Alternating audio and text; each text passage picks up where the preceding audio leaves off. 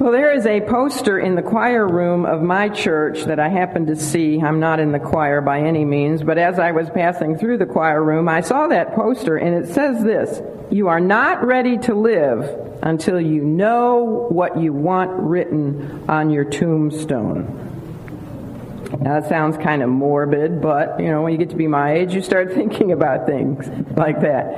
It's interesting that two such inscriptions that I would like to be possible for my family to inscribe on my tombstone. I'm not saying that they have to, because I know that every letter you have to pay for, right? So they can just put Catherine Caldwell in the dates. Make sure they don't forget that little dash, because that dash represents my whole life. But what I would like for them to possibly, if they have the money, to inscribe on my tombstone are both words. It's amazing. Both of them are words of commendation spoken by Jesus about one of the two sisters we're going to be looking at this morning, Mary of Bethany. Now, one of those phrases is found in the text for today's lesson, and it is actually where I got the name for this lesson. What is the name for this lesson? Choosing that good part. In defense of Mary regarding a complaint about her from her sister Martha, Jesus said to Martha, "Mary hath chosen that good part." That's in Luke 10:42. Wouldn't you love that to be said of you? Wouldn't that be a great epitaph for your tombstone, that your family would be able to say, "Catherine hath chosen that good part, that shall never be taken from her"? But far, even more importantly than my family being able to say that about me, wouldn't it be wonderful if the Lord could say that about you and I? That we had chosen that good part. You see, that good part is the spiritual treasure part, the vertical relationship part that God said can never be taken away from us. The other phrase that I thought would be a good epitaph to be written on all of our tombstones was also spoken by Jesus in defense of Mary of Bethany. After Mary had anointed the Lord with with her expensive spikenard perfume, and Judas Iscariot complained about the waste and even stirred up some of the other disciples about the waste of something that cost almost an entire year's wages, 300 pence for her perfume. Remember last time how the Good Samaritan gave the innkeeper 2 pence? That was 2 days' wages. You know how many 300 pence is? But 300 pence would be almost a year's wages. That's how much her perfume cost. Well, and of course, Judas Iscariot, being a money-minded person, was upset about the waste, and he got the other disciples stirred up about the waste, and Jesus spoke up in Mary's defense and said this. He said, "Let her alone. Why trouble ye her? She hath wrought a good work on me." Now, that's not the epitaph I was thinking about, but that would be another good one, wouldn't it? Your name, your dates. She hath wrought a good work on me. That would be a good one. But here's the one I was really thinking about. He went on to say, "She hath done what she could." She hath done what she could. I like that. Do you remember Dr. Lehman Strauss, a famous Bible commentator, who actually spoke here at our Bible study? Believe it or not, when he spoke at our Bible study over at Grace Chapel, he gave a lesson on Martha and Mary. And on his wife's tombstone, he had those words placed, that she hath done what she could. That's great. With what I gave her, what the Lord is saying, with what I gave her, she did what she could. She did all that she could with what I gave her. Wouldn't you like those epitaphs to be able to be written on your tombstone? That would be a whole lot better than what Jesus spoke to Mary's sister Martha in our lesson today. Now, I don't think I'd want this one on my tombstone. "Here lies Catherine Caldwell. She was anxious and troubled about many things." Now, that might be what my family's tempted to put on my tombstone. But I hope that isn't what winds up being there. Not that it matters. I won't be there. I'll be with the Lord. But anyhow. So anyway, if you agree with me about this, then perhaps we can learn together this morning some important practical principles and tips on how we can be more like which sister? We want to be more like Mary. Now, actually, in the comparative character clip of the two famous New Testament sisters, Martha and Mary, we should really be a balance of both of them. We should be, like Martha, working servants for the Lord, hospitable, generous, neighborly, as exemplified by Martha. But we should also be worshiping students of the Lord, as Mary was. Now, the sequence of the three scenes that we have in Luke chapter 10 is interesting in yet another way, other than what I've already told you about, that it illustrates the threefold ministry of believers. That we're to be ambassadors out in the harvest field, that we're to be imitators of Christ in our neighborliness while we're out in the highways of life, and that we're to be worshipers of Christ in the home. Other than that sequence, which is found in Luke 10, there's another interesting sequence of events. Do you remember? Right before Jesus sent out his 70 disciples, he had talked to his Father in prayer. This was back up in what verse?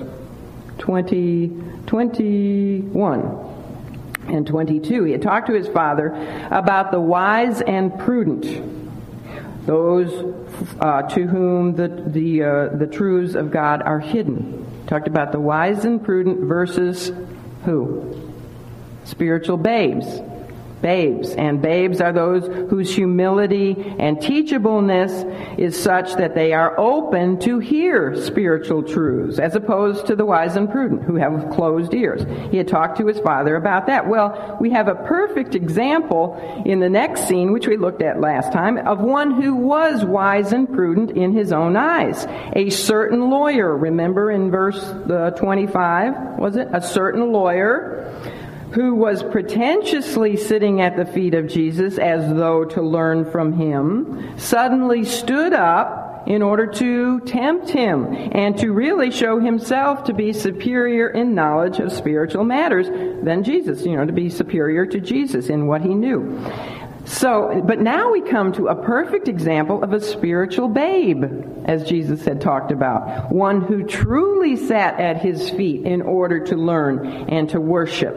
One who was genuinely hungry and teachable regarding spiritual truth. One, of course, who the world and who Jewish society would not by any means esteem as being wise and prudent, but who certainly was considered wise and prudent in the eyes of the only one who matters, God. And who was that one? Mary of Bethany. And by the way, I hope as we look at this lesson that you really appreciate what Jesus has done for women. Really. He esteemed women and gave us so much more than we would have had without him if he had never come to this earth. He defended women against the popular notion at that time that women did not need to learn. Women weren't allowed to go on to the higher schools of learning back then. And their place was totally in the kitchen. And yet he encouraged and defended Mary sitting there at his feet with the other disciples. So he really enhanced the importance of the contribution of women disciples. Are you not glad for that? I am, because I just don't know where my life would be or what my life would be if I wasn't able to sit at the feet of Jesus and learn. I love this book, and I know you do too. That's why you're here. And I'm so glad that Jesus defended our rights. I don't like to talk about rights, but to be learners along with the men, to be disciples of his. Well, more than any other individual in the Bible, Mary is associated with the feet of Jesus. You all know that. And this position, of course, speaks of her humility and her hunger. And, of course, it also speaks of her reverence. Now, in today's lesson, we're going to see her sitting at the Lord's feet as a student, a disciple, a learner. In John 11:32, we are going to see her fall before Jesus' feet in both worship and in grief because her brother Lazarus had just died 4 days earlier, and then the Lord arrived and she falls at his feet and she's crying.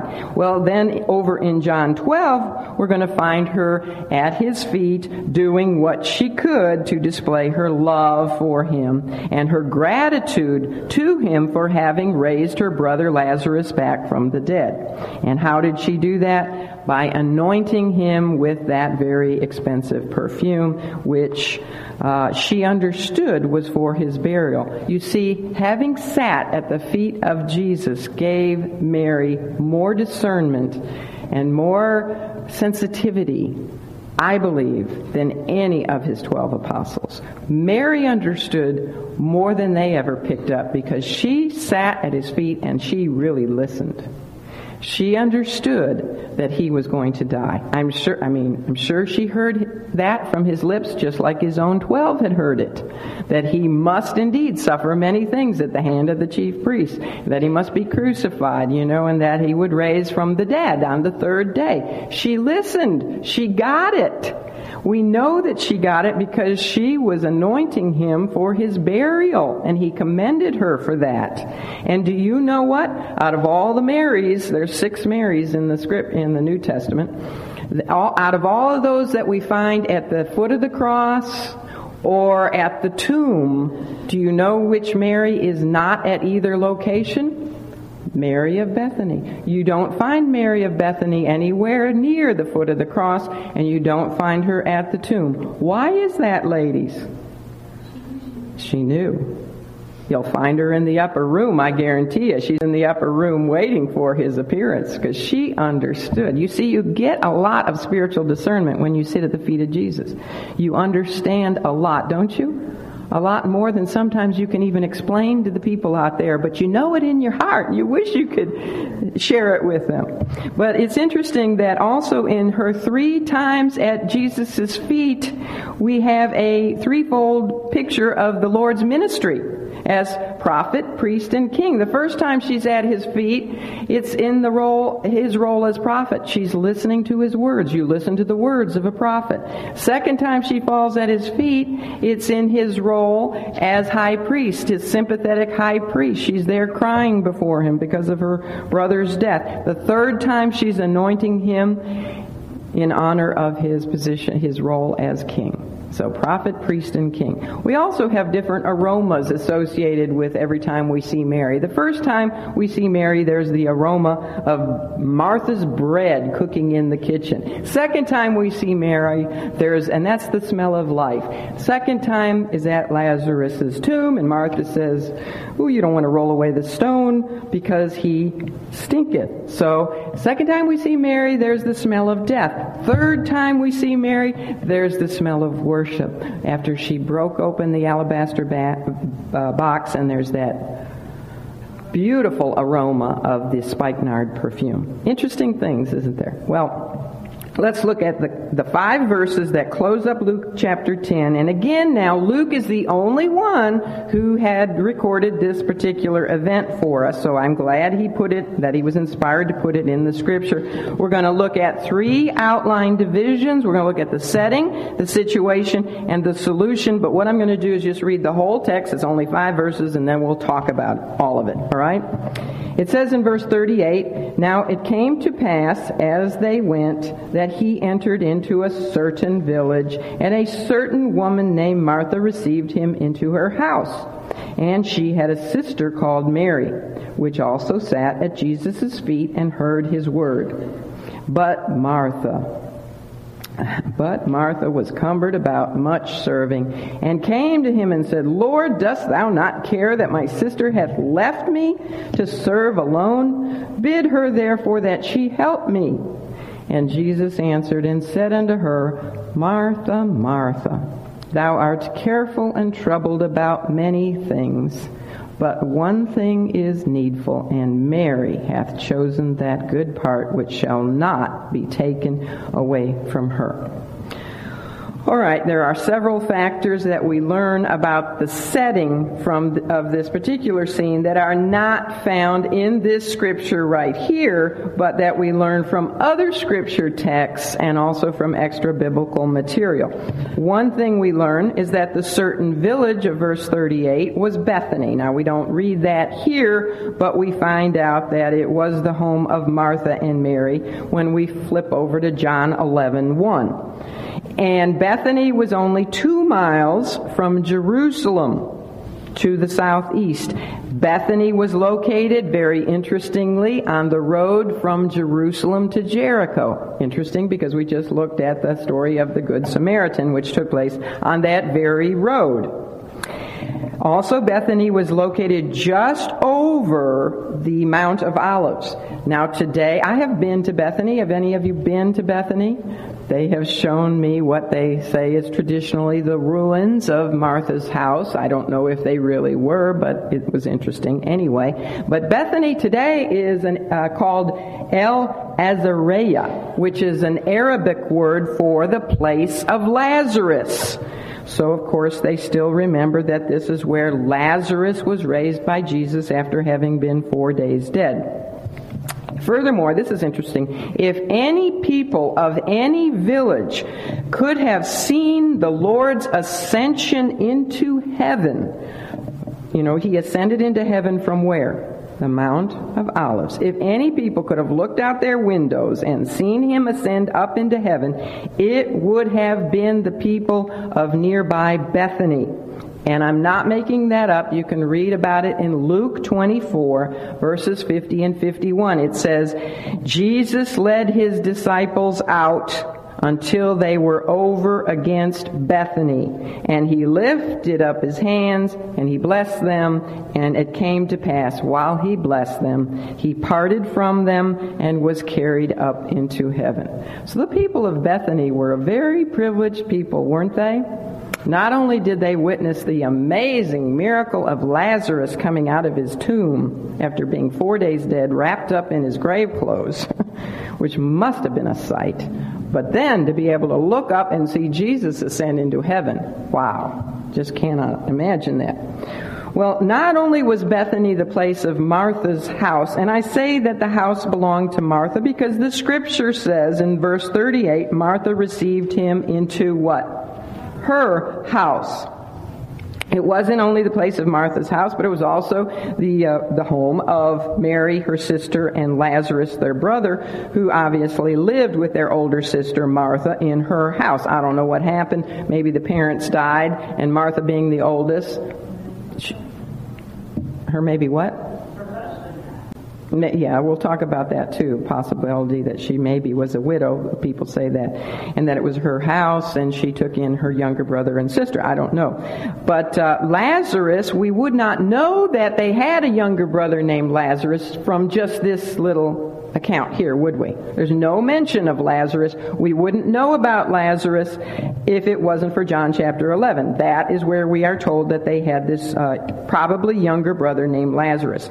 Bethany was also the home of Simon the leper, who had a feast for Jesus over in Mark 14. Now, obviously, and he had the feast for Jesus after Jesus raised Lazarus from the dead. It was a celebration feast. It was a thank you feast. And obviously, I don't think anybody would have come to the feast if Simon was still a leper. So we have to say Simon the former leper. I am sure Simon, somewhere along the way, when he was a leper, had met Jesus and Jesus had healed him of his leprosy. So the feast was also in gratitude for what the Lord had done for Simon. Now, the Luke 10 incident was very obviously not the first time that Jesus had stayed in this particular home in Bethany. And now, and with these three siblings, and it's also obvious that these three siblings, Martha, Mary, and Lazarus, had all come to faith in him. We don't know where or when, but somewhere along the line, they had all come to faith in him. And so their home, which I'm going to say their home, was always readily welcomed to him. They always wanted him to come and stay in their home. He had likely stayed here on previous trips to Jerusalem, and it may very well, seems to have been his base home while his 70 disciples were out doing their ministry in the Transjordan area. He probably stayed at Martha's house in Bethany.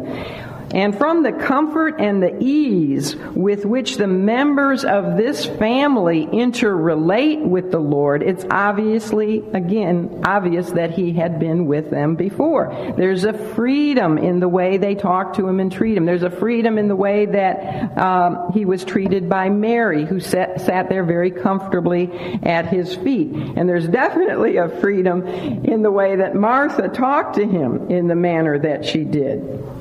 I thought it was interesting that his headquarters for his Galilean ministry, up in the north, his headquarters had been in Peter's house in Capernaum, while the headquarter base for his Judean ministry in the south of Israel was Martha's house in Bethany. And the reason I thought that was interesting is because I equate Martha with Peter. If ever there was a female Peter, her name was Martha.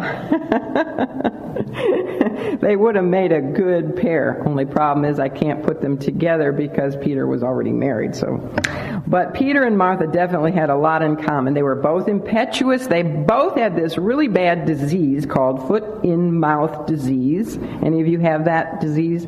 I know I do. They were both action-oriented people. They were both leaders. Definitely they were both leaders. They were both loving. That's why you can't help but love them. They were loving people. Yes, they made a lot of blunders, but you loved them anyway, didn't you? They were hospitable, obviously. They were kind of critical of others. They were kind of judgmental. I think they were both perfectionists.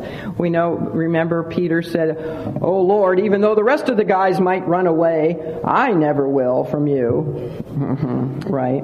So, they're critical, and they were even very bossy, as we see Martha here, bossy, and Peter was bossy. Lord, you're not going to wash my feet. Never, Lord, you're not going to wash my feet. But they still were loving people, and we do indeed love them, because they remind us so much of ourselves. Now, of course, it takes food and it takes other supplies, which take money, to entertain people in your home. Probably the Lord's 12 disciples were with him here in Luke 10 as well. And if you take his 12 disciples and him and then the three members of this family, and I imagine they probably invited Simon the leper over for this meal as well. That makes at least how many? She's not even going to go there with the math. Probably at least 17, 18 people for Martha to feed. And that's a lot of people to have for a meal. But the owner and the host of this home, Martha, was perfectly willing, and she was perfectly ready to make all of the necessary sacrifices and pay the cost of hospitality. This would have been one of those kinds of homes that the 70 were told they should stay in as they went into various villages and cities throughout Perea. We read about that back in verses 6 and 7. If they went to Bethany, for example, Martha's house would have been a perfect house for them to stay in. Also, we need to remember that at this point in the Lord's ministry, friends of his were not viewed very favorably by the religious establishment. We have already learned that the Jews were out to get him. They were already plotting how they would murder him. And Bethany is only 2 short miles from Jerusalem. So this was a dangerous thing to show friendship to Jesus at this point in time. But this family, nonetheless, did not hesitate to open its doors to him in spite of the peril to themselves. Now, I want to take a little deeper look into the character, personalities, and the temperaments of these two women in this episode. Now, these women are always, they're kind of like bread and butter. They're always thought of together, aren't they? I'm going to do a little quiz here, and I'm going to give you some other names that we always, put together in the Scripture. And a lot of these, amazingly, are brothers and sisters. A few of them are husbands and wives. But I'm going to say one name, and you say the other, all right? Adam and... Very good. Cain and... Jacob and... Rachel and... Leah. Took you a minute, all right. James and... Aquila and... Martha and... You see? It worked. Now, since Martha is always mentioned first and is decidedly the elder sister, and because the house belonged to her, we're going to start with Martha, all right? Martha, the working server for God. Now, some people think that because Martha owned the house in which she obviously lived with her sister and her brother, that she was, as Catherine said, a widow. And so some people believe that. That is pure speculation because we do not know. There is no mention in the Scripture that any of the members of this family were married. Nor is there any mention of how old they may have been. Now, I thought it was interesting when I was reading Dr. John MacArthur's, actually it's his book on 12 Extraordinary Women. And I was reading that, and he made the comment, which I never had thought about, but that since Mary was literally sitting at the feet of Jesus every time we see her, it would be hard to imagine her, and therefore her sister and brother, as being very old. Do you get that? Might have been easy for her to get down there, but it might not have been so easy for her to get up. That's sort of a position you picture younger people. Furthermore, he says, the starkly contrasting temperaments of Martha and Mary seem unmellowed by much age. If there's one thing I hope we learn as we get older, it's not quite to fuss so much with our brothers and sisters. We hope that happens. But the fussing and the what we see here in this situation is a little bit more of something you'd see among younger people. Now, I'm inclined to think that these three brothers and sisters, two sisters, one brother, are still very young and inexperienced. And how old was Jesus at this time? It's about 32 or 33. He's in his early 30s. And yet, in his interaction with them, he's really treating them in much the same way as an elder brother would treat them. And many of the principles that he teaches them were profoundly practical lessons for younger people, younger people coming of age. Do you think the Lord Jesus had a lot of experience in this area of being a peacemaker between siblings? Do you think that growing up as the elder brother of a family that had at least 4 younger half-brothers and at least 2 younger half-sisters, he had not stopped many fights in much the manner he probably stopped this particular fight? Can't you just picture him doing that with his younger brothers and sisters when they're fighting, and he would come in between and say, now, Joseph Jr., or what, Mary Jr., Mary, or whatever his sisters were named. We don't know the names of his sisters. But he had a lot of practice in being a peacemaker. And he had this practice with his own disciples as well, didn't he? Because they too were always fussing and feuding. Well, Martha had a highly commendable character, and I don't want us to forget that as we discuss what she did wrong in this episode. Wouldn't you hate it if people always remembered the one thing you did wrong? Which unfortunately is what we tend to do. But she had a commendable character, so let's keep that foremost in our minds. She was a godly woman. She had first received Jesus into her heart and then willingly always opened up her home to him. As a matter of fact, over in John 11:5 it says Jesus loved Martha. And therefore it's important for us to see the strong points of her character so that, for one thing, we might learn how it is true that even a strong person can fall. Isn't that so? Peter was a strong person, and yet he blundered many times. But the Lord was able to take those blunders and turn them into blessings. He was able to do that with Martha as well. And we want to always try to learn from our own mistakes, don't we? Do you not want to learn from your mistakes? I do, so that I don't have to have some kind of a Jonah experience. I want to learn from my mistakes, and the Lord also gives us examples in Scripture so that we will learn from their mistakes. Now, we've already discussed the fact that Martha was a giving person. Taking care of so many guests had to have been expensive, and yet she was willing to do so. We've also mentioned that she was a courageous person because it was highly dangerous to associate too closely with Jesus. As a matter of fact, after her brother Lazarus was raised from the dead, the religious establishment determined that not only would they get Jesus and kill him, but who else were they going to kill if they could get their hands on him? Lazarus. Isn't that amazing? They knew he had been raised from the dead, but they wanted to close his mouth so he couldn't go around telling people about it. So they were going to plan to kill Lazarus as well. So she was courageous. She was also caring and loving. She did take care of her siblings, and we know how much she loved Lazarus, who was probably the younger only brother, some commentators say. Now, I know you always, because of picture books, you always picture Lazarus as being a man, maybe even an older man. But think about this. He could have even been a teenager. He could have been a teenager who died young, And there was even more weeping because of the fact that he was young. We never hear a word from Lazarus. Do you know that? He never says one word. Never one recorded word from his mouth. But we know that Martha loved her younger brother Lazarus.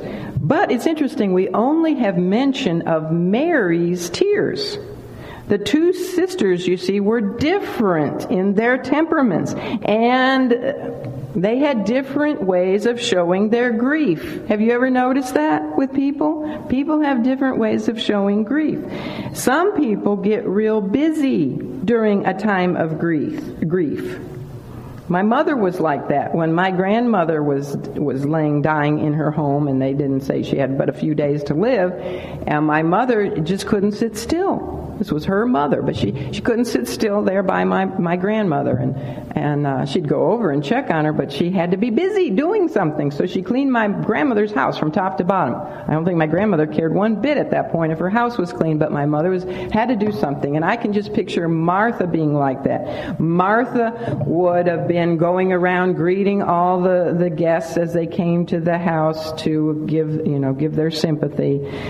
She would have probably made sure that everybody had a drink in their hand and an hors d'oeuvre in their other hand. She was the one, when she heard that Jesus had finally arrived 4 days late, ran out to greet him, and she's the one who took him out to the tomb.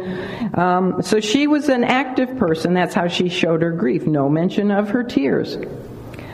On the other hand, all we hear about with Mary is that she's sitting there weeping. We have, I think, 3 mentions in John chapter 11, 3 or 4 mentions of Mary's tears. She sat there and she wept, and the people that came sat there and wept with her. So they had different ways of dealing with things. Also, Martha was very hospitable. She was very conscientious. She was a very considerable hostess. She even did the serving when Simon, the former leper, held a banquet at his house for Jesus. Martha was the one doing the serving. And that's why some people have said maybe she was married to Simon the leper. Although I doubt that. Could be, but I doubt that, because she had a house and he had the banquet at his house. So it seems like if they were married, they would have been together in the same house. She was what we could call a workaholic. Now, can any of you identify with being workaholics? She was a little busy bee. She was a worker bee. She was very fastidious. She was probably a perfectionist. And it is not very much fun to be a perfectionist. How many of you did not leave the house this morning until every bed was made and every dish was washed, and you're going to go home to a spick and span house? How many did? You left your house with your beds made and your dishes washed. Now, come on, be honest. Sylvia, I know you. Yeah. I know some of you. You didn't? I didn't think about it. You didn't think about it, but you didn't have to. But she was the kind of woman, I know, I drive my daughters crazy because when I go to their house, I can't help it. I just can't help it. And I wouldn't do this. I promise I wouldn't do this if I come to your house. But when I go to their house, I'm running my finger along the picture frames. Isn't that terrible? It's just like, ugh, I guess I got that from my mother.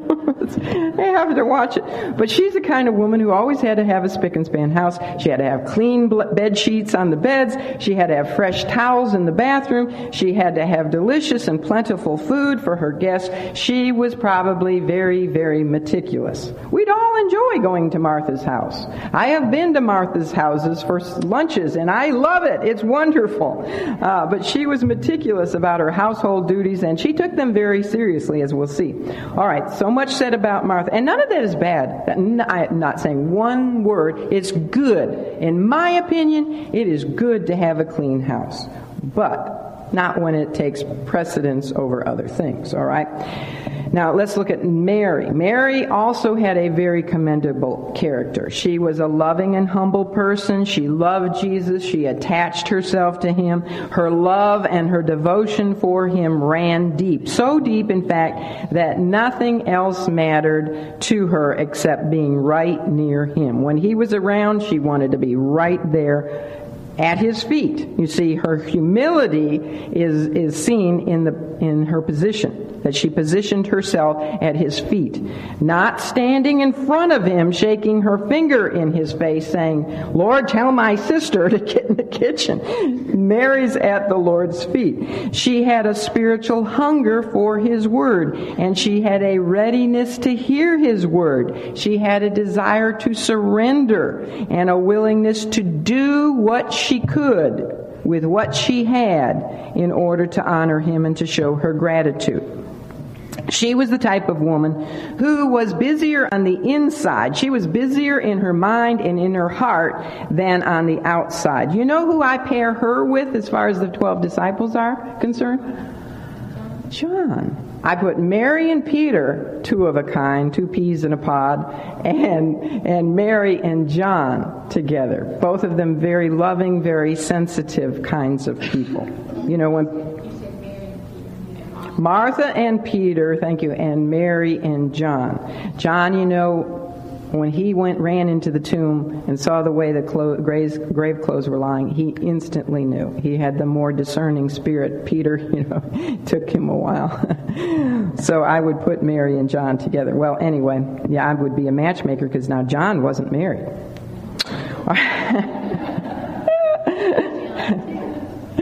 She was, at this point, Mary was more openly sensitive than of the two sisters. And as I said, her weeping is seen 3 times in John chapter 11. And this is what I really like about, besides the fact that she's always sitting at the feet of Jesus, I like the fact that Mary never tried to defend herself when she was accused by others. That is a really good character quality.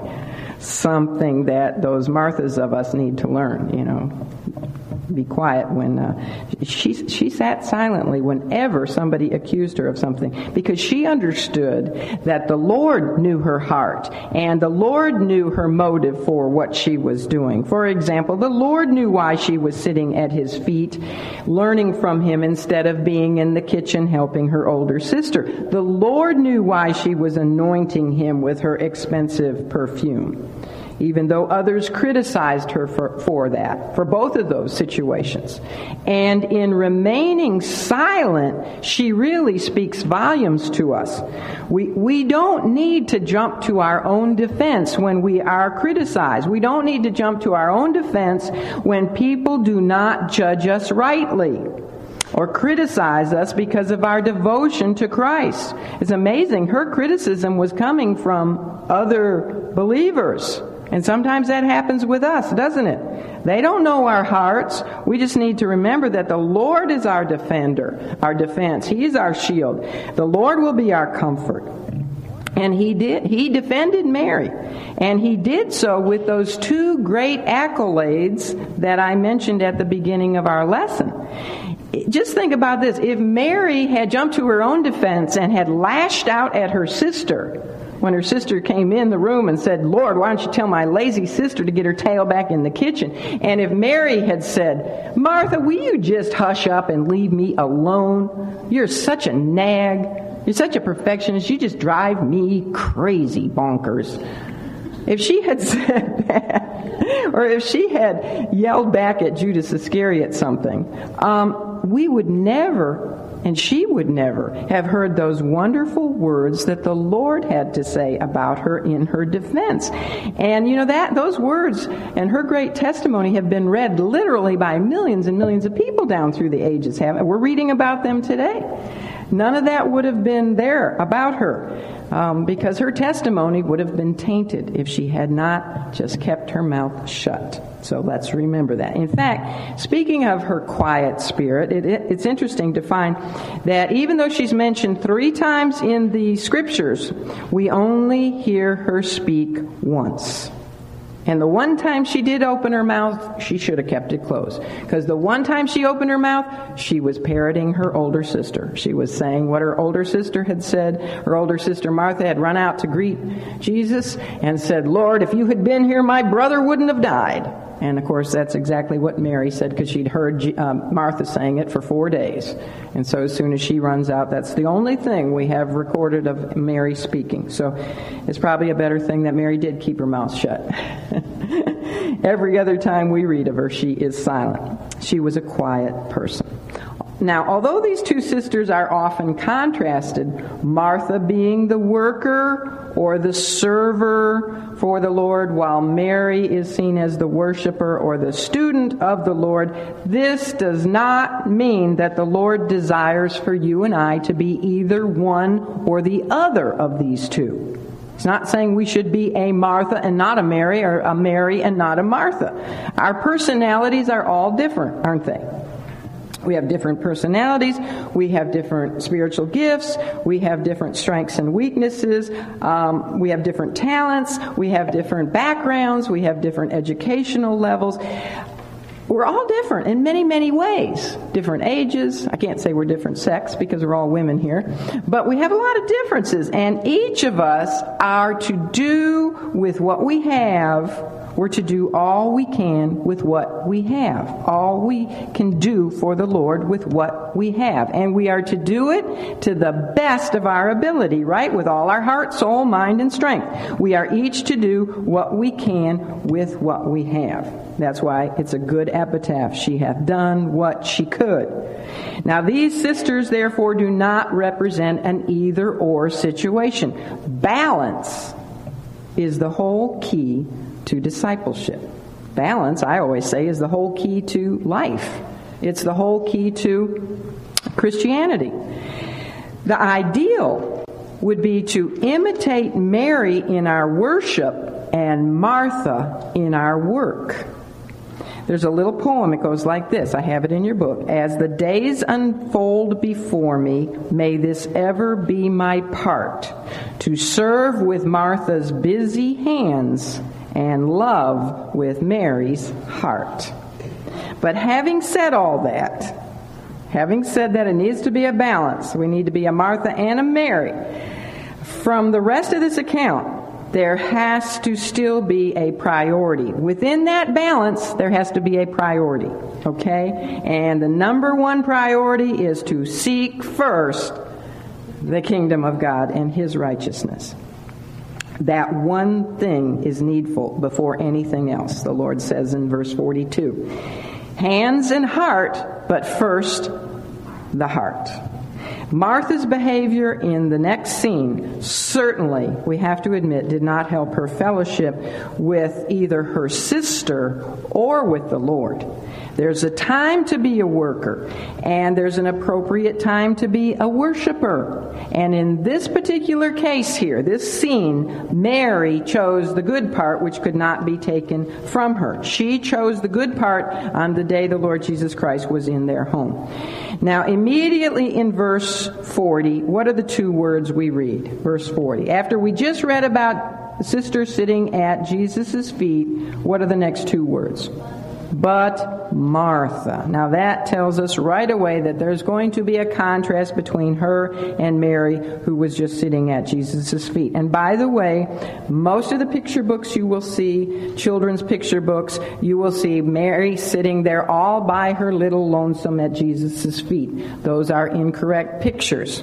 Because it says also in verse 39, it says, and she had a sister called Mary, which also sat at Jesus' feet. Now that also means that there were other people sitting there at his feet. We know it wasn't Martha, because where was Martha? In the kitchen. The also represents the disciples, the 12 disciples, and whoever else was there. Maybe Simon the leper, maybe other friends from Bethany. But there were others there besides Mary sitting at his feet.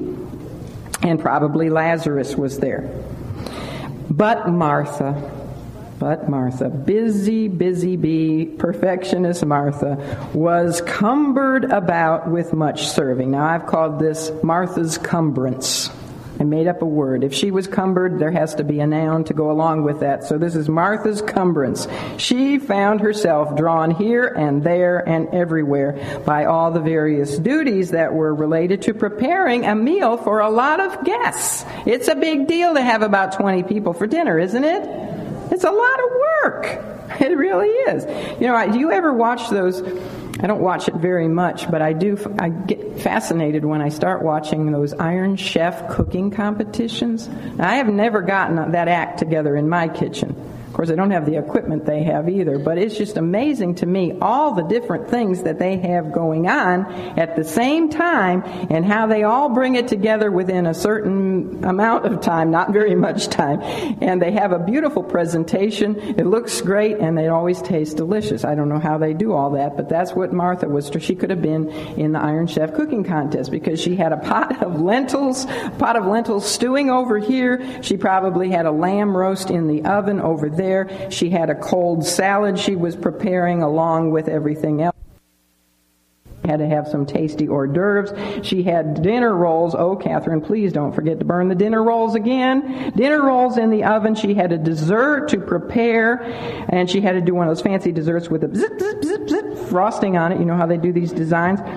And she had to have the dessert ready with a nice hot cup of after-dinner coffee, all laid out, of course, in a way that would make an impressive and a colorful presentation. And, of course, don't forget the china, and don't forget the silverware, and make sure it's been polished recently, and the pretty hand-embroidered napkins, and make sure they were ironed properly and folded properly, and all of the serving utensils. My husband always says, don't forget the serving utensils, Catherine. And everything has to be ready at exactly the same time so that nothing cold gets warm and nothing hot gets cold.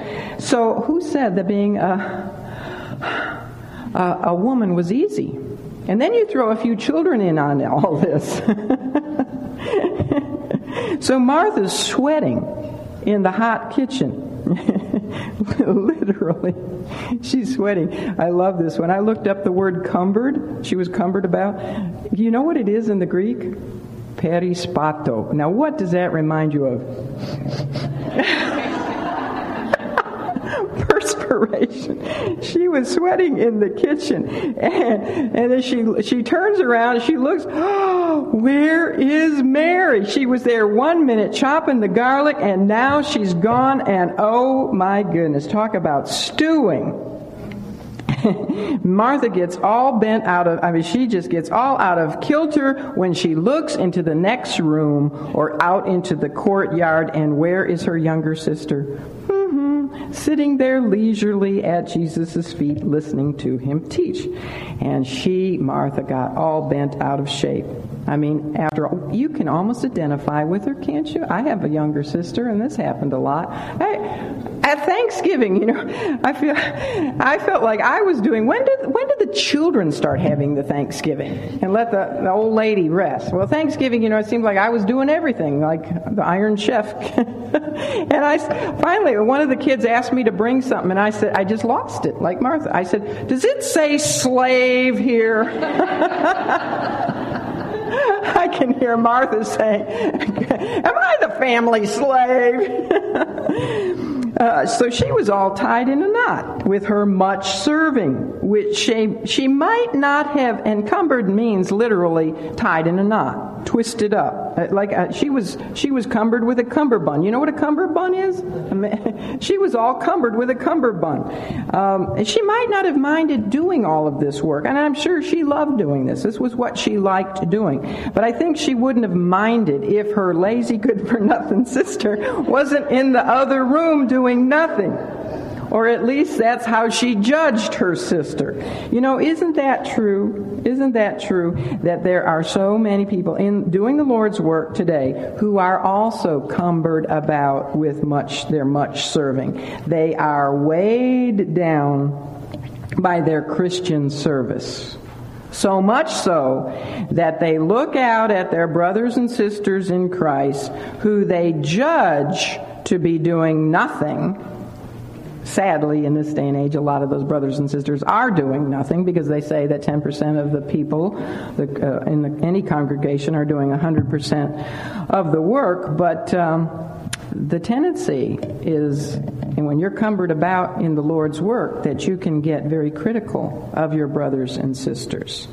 And as we see with Martha, we can take out our frustrations on who?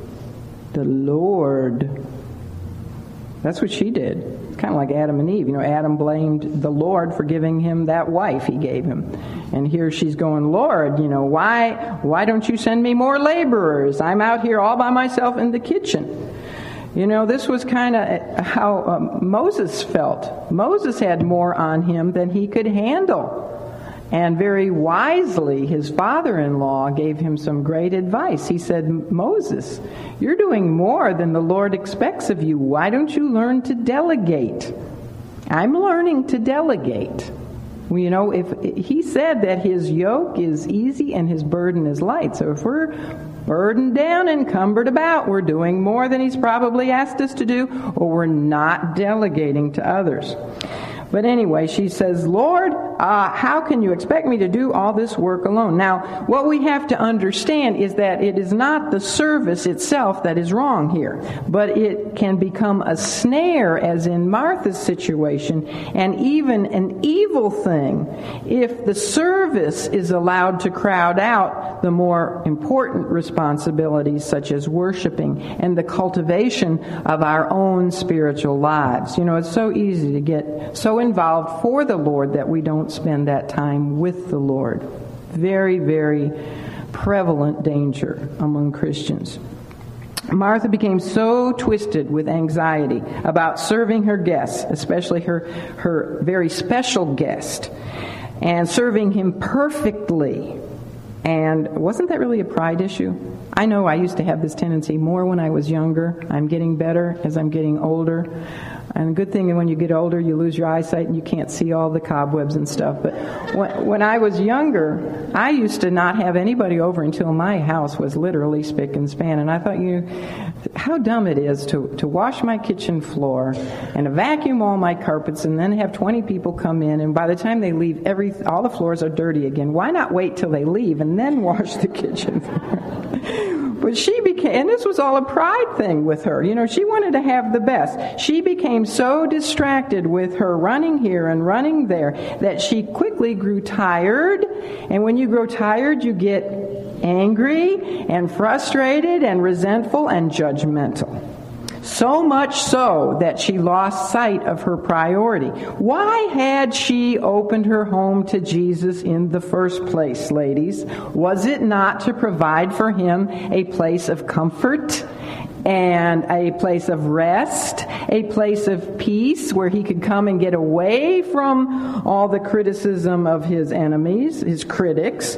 Wasn't it to be a place where for at least a little while he could get away from all the tension of his ministry? But Martha's cumbrance brought an abrupt end to the Lord's time of tranquility, didn't it? You see, both the cares of this world and even the cares of Christian service can become a snare to our souls if we allow them to take up too much time of our time and attention. 1 Timothy 4:16 says, "Take heed unto thyself and to thy teaching. We're not going to be any use to anyone who we try to serve, including our own families and including our husbands and the Sunday school classes we might teach or whatever we do. We're not going to be any use to any of them if we don't take heed to ourselves and to our own teaching. If we don't fill up ourselves, there's not going to be nothing spilling over to give to others. So that's Martha's excessive zeal here for temporal provisions. Even though they were for the Lord Jesus, they caused her to temporarily forget the matter of her own spiritual feeding. Certainly, none of us would deny the fact that a meal was in order. Of course it was important to feed her guests. It was appropriate. But what we do with Christ is more of an important priority than what we do for Christ. Although, of course, both are required of believers. But what was more important? Was it more important for Mary to feed Jesus than for Jesus to feed, Martha? Was it more important for Martha to feed Jesus than for Jesus to feed Martha? No. It was much more important for Jesus to feed Martha. Martha could have just given Jesus her few dinner rolls and said, "Would you please multiply them into a meal for all of us?" I might have been tempted to do that. But she could have made it easier on herself. This is another thing I've learned. Make it easy on yourself when you have company, so that when the company gets there, you're not all bent out of shape and you can't even appreciate them. Because you're running here and running there and trying to get everything ready at the same time. Make yourself a casserole. Casseroles are great. Have it all ready ahead of time so that you can actually enjoy your company and you can sit there and talk with them. All right. So you see, Mary's promptness to hear Jesus' teaching shows us that she had a good and right stewardship of her opportunities. The Lord would not be visiting their home like this for very much longer. He's only like 5 or 6 months away from his crucifixion. It would have been a tremendous loss of opportunity for Mary to have missed sitting at the Lord's feet while she could. What would you do if Jesus knocked on your door? Would you run into the kitchen and prepare him something to eat, or would you immediately want to hear what he had to teach you? Wouldn't that have been a lost opportunity for Mary if she hadn't learned from him while she could? I remember what the Lord had said to his 70 disciples before he sent them out on their mission trip. He said how many prophets and kings would have loved to have seen and heard what they were so privileged to see and hear. Martha was giving up a wonderful opportunity. She should have made that casserole ahead of time, put dinner on hold, and then joined her sister in there and listened to what Jesus had to say. Well, being the kind of person who always speaks before she thinks, and just says what's on her mind, and that's not always a good thing, to say what's on your mind. Martha forgot her manners, and she interrupted the Lord while he was still teaching. She goes in there and she said, "Lord, dost thou not care that my sister hath left me to serve alone?" In her complaint, that we find that she was putting a portion of the blame for her serving stress on the Lord himself. She was blaming him, in essence. And she was in very bad company when you think about her interrupting the Lord's teaching, because isn't that what the Pharisees often did? Remember how they thrust their way through the crowds in order to interrupt him and bring before him a woman who had been caught in the very act of adultery, and who had just interrupted him in our last week's lesson by standing up and tempting him. A lawyer. So she's in bad company here when she interrupted. And she's also in bad company, and certainly forgetting her manners, when she said, "Lord, don't you care?" That's terrible. That's essentially what she said when she ran out to him when he finally came to the Lazarus, the tomb. "Lord, if you had cared, you would have been here." So she's saying that here. If you cared, you wouldn't let me be out there laboring all by myself. But you see, it wasn't that the Lord didn't care. Of course he cared. In fact, we see him put himself into the position of his own arrest and death when later on he does come come back to Bethany on the behalf of Martha and Mary to raise their brother. It wasn't for Lazarus' sake. Trust me, Lazarus was better off where he was, and he had to die all over again. It was because of his love for Martha and Mary that he raised Lazarus from the death. But in doing so, he really put himself in the position where they then came and arrested him, and he died. He cared so much that he would, in fact, die for them so that they could all be resurrected permanently. Actually, we could say it was Martha who didn't care enough to put her dinner on hold, at least for a while, and join the rest of the disciples to hear Jesus teach. We could say that it was Martha who didn't care to provide a place of peace and comfort and rest for the Lord, and instead was the one who brought division and discomfort into this situation. It was Martha who did not care how she was humiliating her sister in front of all of their guests. And it's interesting that just as Peter had done when he had rebuked the Lord Jesus on several occasions, but still called him Lord. For example, when the Lord said that he must suffer many things and die, and Peter said, Lord, this will never be. And when the Lord was going to wash his feet, and he said, Lord, you'll never wash my feet. And he's calling him Lord, but then he's telling him what to do. Mary does the same thing. She calls Jesus Lord, and yet she not only accuses him of not caring about the inequality of the situation, but then she does something even more foolish when she gives him a command. She literally gives the Lord a command here. She says, bid Mary, therefore, that she help me. If you really cared for me, Lord, you would tell that irresponsible sister of mine to get off her tail and to get here in the kitchen and give me a hand. Tell her to help me, Lord. Who did Martha think she was? Did she think she was the master over her own sister and over the Lord? That's the way she's behaving. And in this behavior from a godly woman, we see how easy it is for Christians to get our eyes off of spiritual matters when distracted by physical things, right? We've all had this problem.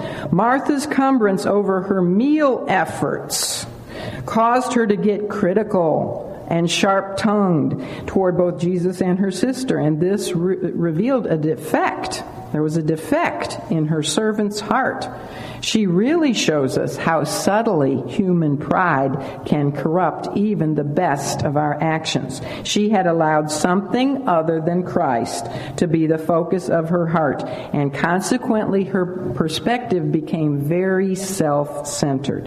What she was doing now was certainly not a bad thing. It was not a bad thing for her to want to make a wonderful meal for the Lord Jesus Christ. And the Lord would never have criticized her for what she was doing. Did you know that? He would never have gone into the kitchen and say, don't go to all this trouble for me, and this is wrong, you shouldn't be doing that. He would never have criticized what she was doing if she had not begun to criticize others for not doing what she was doing.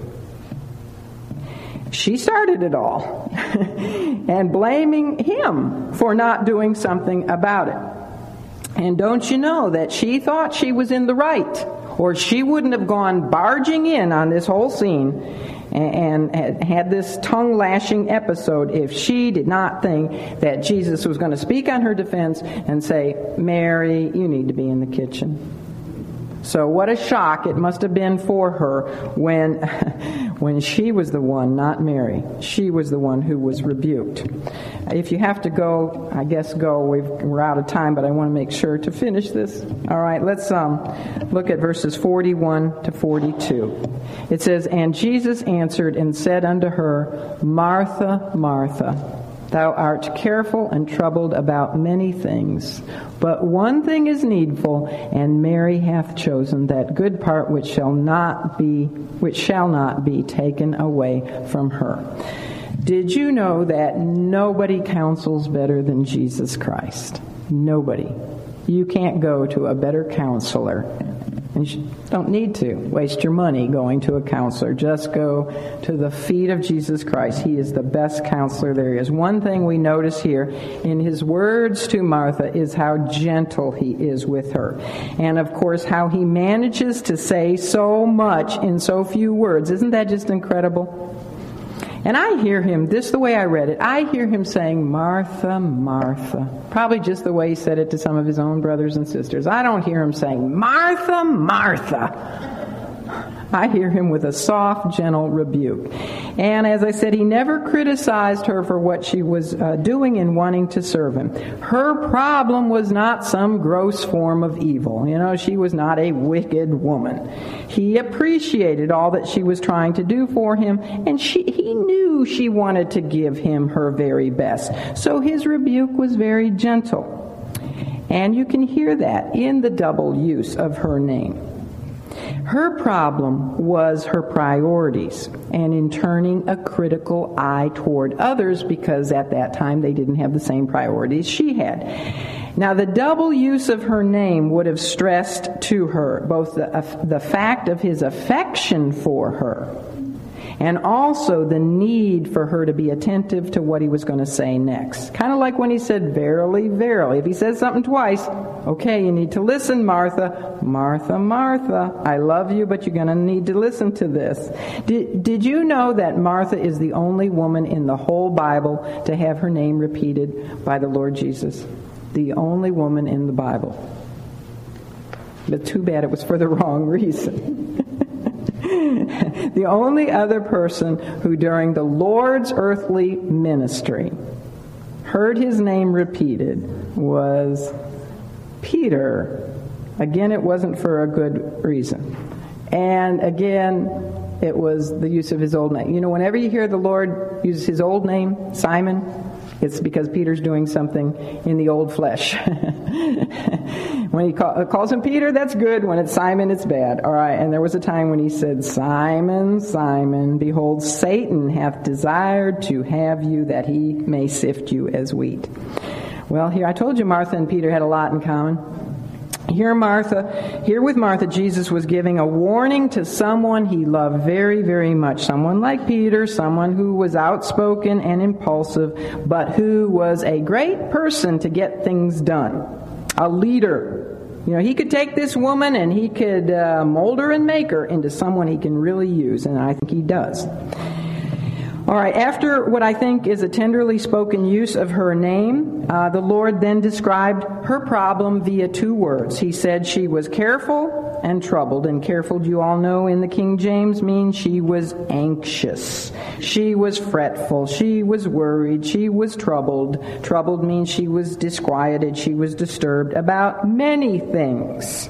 You see, one thing led to another, and pretty soon she not just was cumbered about by much serving, but she was troubled and anxious and worried about many things. One of them being, my sister is in there, and she's just getting herself all distracted over all kinds of things that caused her to go from doing a good work of service to sinning against both the Lord and her sister. When really only one thing was needful. She was complaining that her load was too heavy and it was too burdensome for her to carry alone.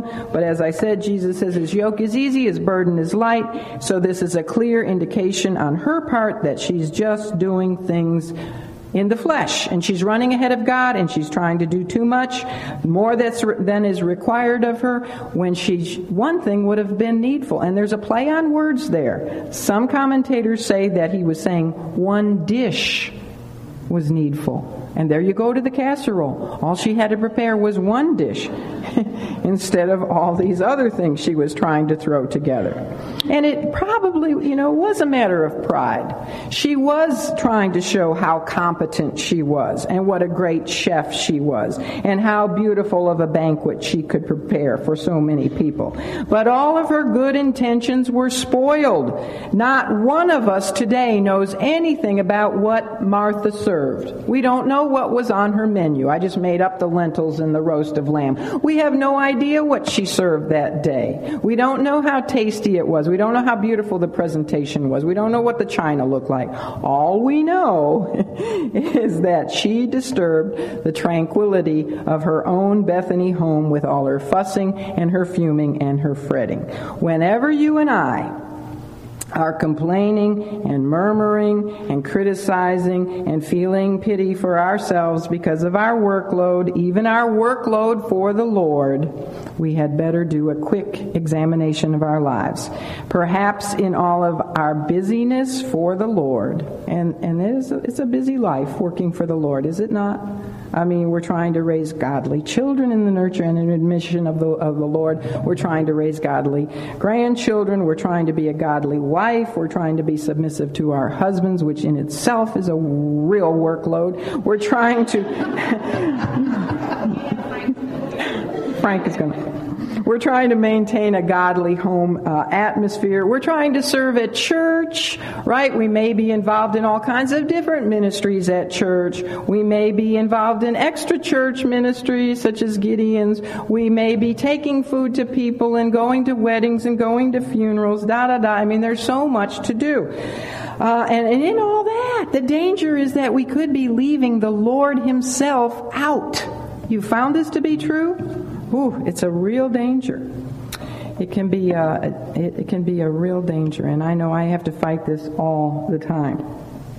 Well, it's not wrong to have a clean house. It's not wrong to have a neat house. It's not wrong to be a good cook. It's not wrong to serve lovely meals, and I'm glad some of you do. But if doing such things causes us to be absolutely miserable to live with, then something is wrong. That's why my husband went out and got Kentucky Fried Chicken last night. I'm working day and night on trying to get your Life of Christ 5 books ready because we only have 3 lessons to go, and those books have got to be ready, and I've got a lot to do yet. But anyway, so he's so sweet. But if doing these things causes us to blame God for our workload and to be critical of others, then something is definitely wrong, right? We need to be doing that one needful and good thing that can never be taken away from us. And what is that, ladies? What you're doing here this morning, sitting at the feet of Jesus, learning of Him, learning from Him, spending time with Him. We need to spend time with Him, one-on-one, communion in prayer, reading His Word, knowing more about Him, so that then we are of some good out there in the world as His light and His servants. All right, well, the last thing I want to do is leave Martha in a bad light, because she truly was a godly woman. And I do believe, like Peter, that her blunders were turned to blessings. I don't think she learned that lesson until after she saw her brother Lazarus come out of the tomb. And when she saw that, everything was turned upside down for Martha. You know, the next time after that we see her, she is serving a banquet at Simon the leper's house for some 20 people, probably, maybe even more. And we never hear one word of complaint from her mouth in all of that serving. But something even more exciting, I want you to turn real quickly to the second epistle of John. Second epistle of John. It comes right after the first epistle to John. Right before the third epistle to John. It's right before, and Jude and Revelation. So it's right near the very end of your Bible. Now, the second epistle of John, I don't know if you knew this, it is the only book in the Bible that is addressed to a woman. It's addressed, if you look at verse 1, the elder, it's written by the elder unto the elect lady and her children. Now, the elder is a name for John. John, at this point in time, was older. This is the same John the Apostle.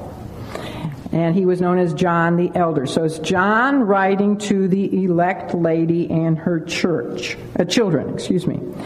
And John says in verse 1 that he knew this woman and her children. He says, I love them in the truth. I love her in the truth. Not only I, but all they that have known the truth. And this elect lady is said to have an elect sister. If you look at verse 13, it's a very short epistle, only 13 verses. At the very end, it says that she has a sister who is greeting her. The sister also has children who send their greetings. And this elect lady, we are told in verse 10, she's told, if there come any unto you and bring not this doctrine, speaking of the doctrine of Jesus Christ, Receive him not into your house, neither bid him Godspeed. We also read in verse 5 where he says, and now I beseech thee, lady, uses the word lady again as he did up in verse 1, not as though I wrote a new commandment unto thee, but that which we had from the beginning. John and this elect lady knew each other for a long time. We knew this from the beginning. This lady, like John, was around since the beginning. That is repeated sort of in verse 6. And this is the love that we walk after his commandment. This is the commandment that as ye have heard from the beginning, ye should walk with it. As I said, this is the only book in the Bible written to a woman, to one of God's elect, one of his called out ones, one whom the Apostle John said he loved and whom many loved. He loved her because of her Christian life exemplified the truth. He loved her because she loved Christ. He loved her because she was a hospitable woman who had a home. It was her home, which she opened to receive those who spread the gospel. And she had a sister, an elect sister, and because of all these things, I am inclined to believe, and I'm not alone on this, but I am inclined to believe that there is a very good chance that this very special elect woman was the one and same special woman who alone of all biblical females had her name repeated twice by Jesus Christ. I believe this here because the text refers to her sister, it refers to her home, it refers to her hospitality, it refers to her love, it refers to the fact that she was around since the beginning, and I believe this because the word lady, which is used in verse 1 and again in verse 5, is Kyria, which is the equivalent of the Hebrew word for Martha. Martha in Hebrew means mistress or lady, Kyria. So, if that's true, and even if it isn't true, I believe that Martha learned a whole lot on that day in her Bethany home when she had to be rebuked by the Lord Jesus Christ. And also, in closing, I think it could be, I like to be a matchmaker. This may not be true at all, but when John sends a greeting from her elect sister and the children of her elect sister, could it not be that maybe John did marry Mary and they had children? Oh, Catherine.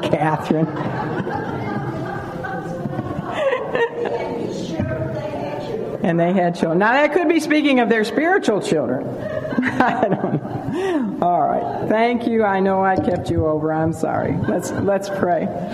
Father, thank you for this time spent in your word. Thank you for the truth of your word. Thank you for the conviction, the challenge, the reliability of your word. Thank you that your word does not return void unto you. Thank you for our teacher, the Holy Spirit, and what he is able to accomplish with your word in each and every one of our lives. And Father, I would just pray that on the heels of this lesson, that we ask, as the days unfold before us, may this ever be our part, to serve with Martha's busy hands and love with Mary's heart. Lord, we pray, Jesus, in your blessed name. Amen.